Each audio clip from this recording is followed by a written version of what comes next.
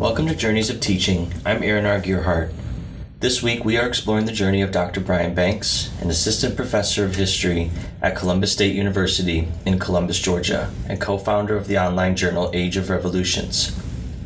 On the last episode, we heard Brian's stories about teaching and studying history from below as a means of relating historical study to his students' lives and amplifying voices that may have been previously muted or silenced. When I talked with Brian, I was interested to learn how, as a history educator, he helps his students relate and apply historical insights to matters of the present. Found in the past, I guess in about a year and a half-ish now with the pandemic, have you found that obviously it's impacted the ways we teach or the way, like the modes of delivery of instruction or resources or what have you, but have you found that like the stories or the individuals whose voices you're picking to integrate into your courses, has that been impacted by the pandemic in terms of what our students are being challenged by or society's being challenged by with the pandemic? That I find that interesting. I will say that certain subjects have taken on renewed relevance. Since I've started teaching our world history survey, I always start with the bubonic plague, right? So you probably can guess where I'm going here. Right. Students understood its impact and how it set the stage for so many subsequent transformations. But now their ability to relate with these historical figures is heightened, to say the least.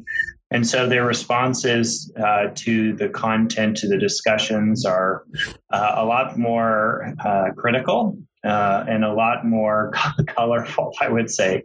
I always do this bit about, the religious responses to the bubonic plague in the 13th, 14th century. Mm-hmm. And now students are saying, my aunt is really religious and this is what she thinks about COVID. Is there a correlation to what happened during the bubonic plague? And then, I can use that anecdote to launch off into some other kind of, interesting tangent or whatever it may be. For me, to be honest, though, I think that COVID has been less significant, at least in the United States, to the Black Lives Matter movement, especially in 2020, in the wake of George Floyd's murder. I think a lot of students realized the value of history. At least in our department here, we saw an influx of majors come in the wake of that. Our program grew by like 30%. Wow. And I think it's because students were looking for ways to process their own contemporary moment.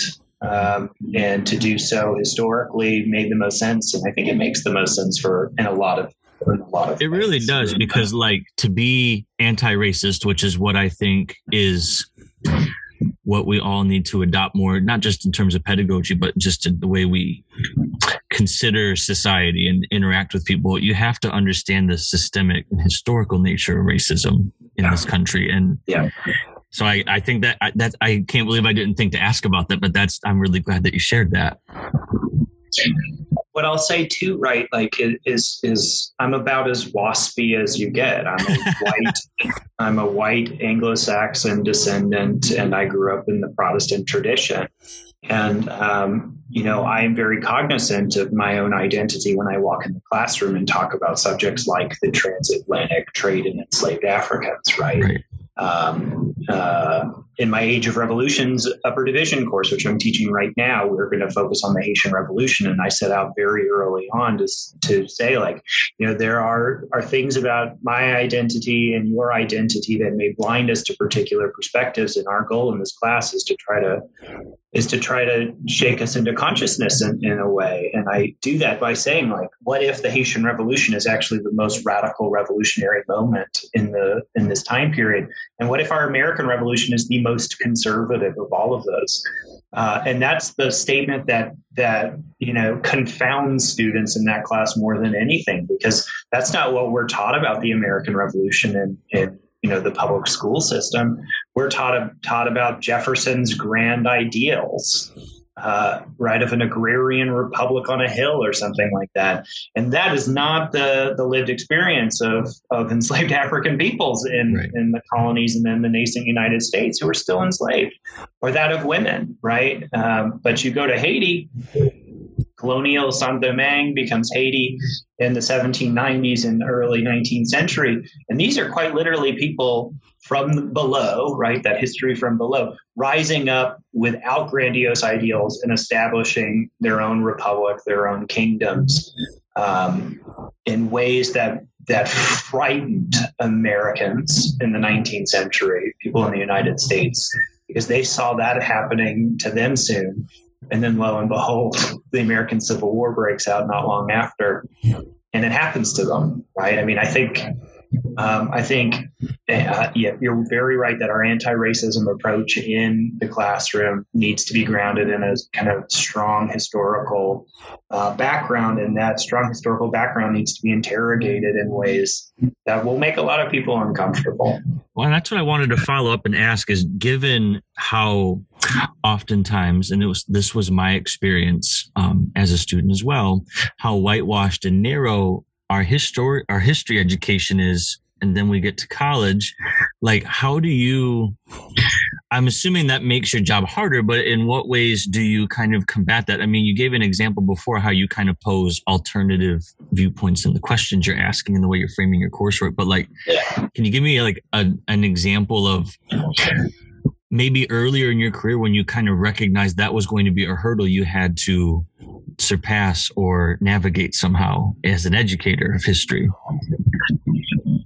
Yeah, I mean, there are a lot of ways of coming at this, but the one that I tend to transparently share with my students is that I'm the product of the Georgia public school system. Mm-hmm. And in 8th grade, I took my required Georgia history class, and my Georgia history teacher, what year was that? 2000, I think.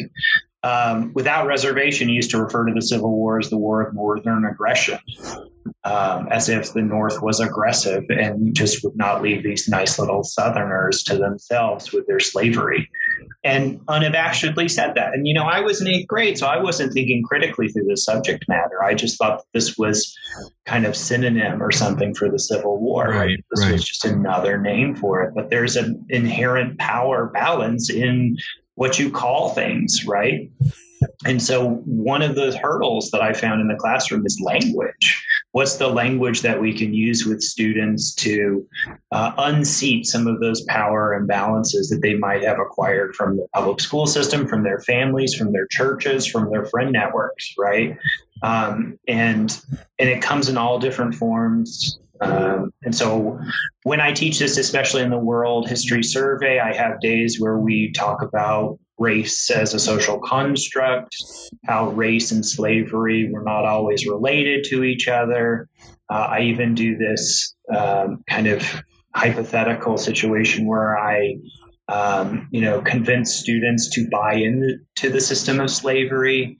I show them, timelines of slavery wherein we are the littlest little blip at the end that, where we live in a world where agrarian slavery is not all that common, but throughout all of human history it was, right? So we do as much work to contextualize that as possible. And then we just have very frank conversations about situations we've had during our life that are imbued with racial tensions. And, that's something that I can contribute to a little bit, but it's something that the students push full force through that I think is the most enlightening, especially, like our African-American students who have firsthand experienced racial. Well, that's the thing is you have that positionality that you have, but you're giving them the context and then that space to talk about that from their positionality. And that's quite important, in my opinion. We do the same thing in my courses when we talk about diversity in education, because my experience as a white guy is different than the experience of the majority of my students are women, and often women of color. And when I teach a science methods class, they didn't all have the greatest experience as women and women of color as science students. And we're unpacking that with the recording of a podcast, and that we'll get into podcasting here in a little bit, but I can relate to what you're saying because I tell them up front, my positionality as a white guy is going to be very different from your experience, but we're going to be able to talk about these things here, and that's okay. So yeah. Finding that platform or creating that safe space is absolutely key to being able to relate to students and work through such difficult subjects. Every story is told through some degree of positionality. As noted on the previous episode, Brian works hard to teach history from below, examining voices, perspectives, and figures outside of mainstream or whitewashed versions of history. This is vital for helping students relate history to matters of the present, making sense of their worlds. If we accept and uphold the history as told within dominant discourses, hegemonic norms will persist. We will finish exploring Brian's narrative on the next episode of this podcast. You can follow Brian on Twitter at Brian Banks PhD. That's at BRYANBANKS PhD. My contact information is in the episode description. This is Journeys of Teaching. I am Aaron R. Gearhart, and thank you for listening.